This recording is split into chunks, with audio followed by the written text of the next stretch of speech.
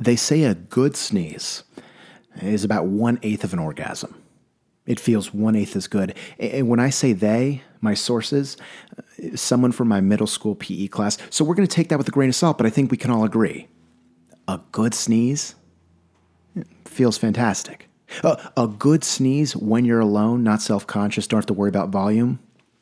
Come on. Maybe bringing rise, unwanted congestion, Kleenex, it's game over. A good sneeze, I'll sign up. I will. I don't even have to have a cold. Sneezing, sometimes a fake sneeze also feels good. You can tickle the back of the throat. Get that itch you didn't think you could.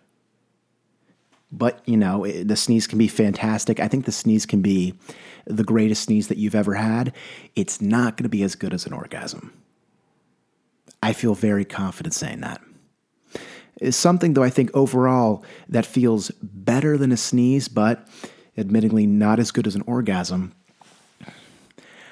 Has anyone ever been in a room where the AC,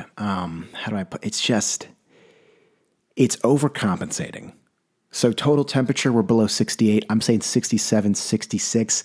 I think in extreme conditions, 65 degrees. And you're in there, and it's probably overcompensating because outside maybe it's 95.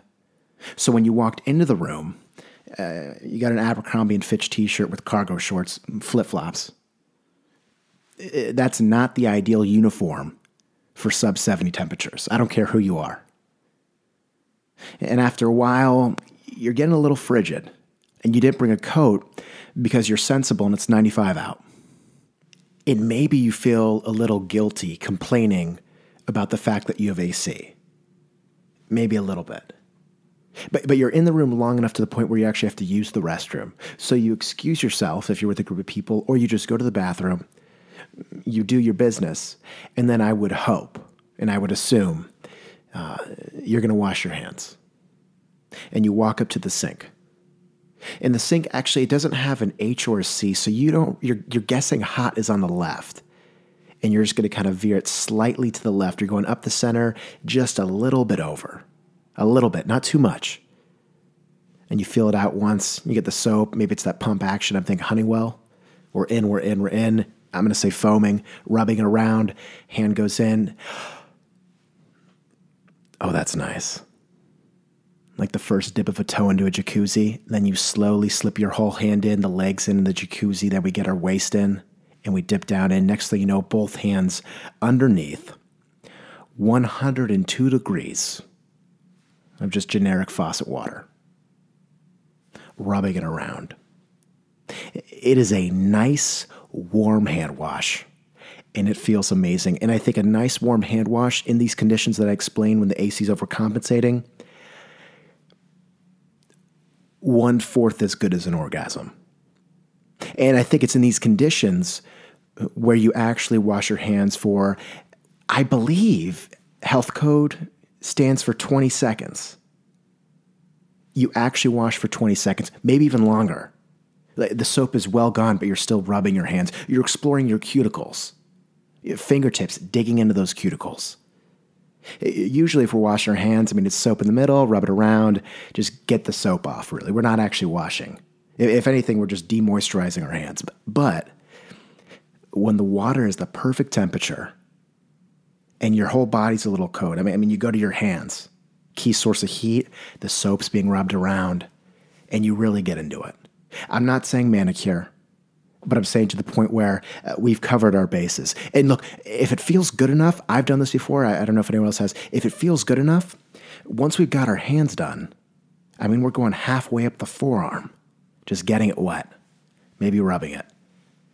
The faucet in the end might be on for half a minute, 30 seconds, a nice hand wash, a warm hand wash. I'm going to go on record right now. At work, there have been times where I actually haven't had to use the restroom, but I still go to the restroom, and I stay in there for about a minute and just wash my hands.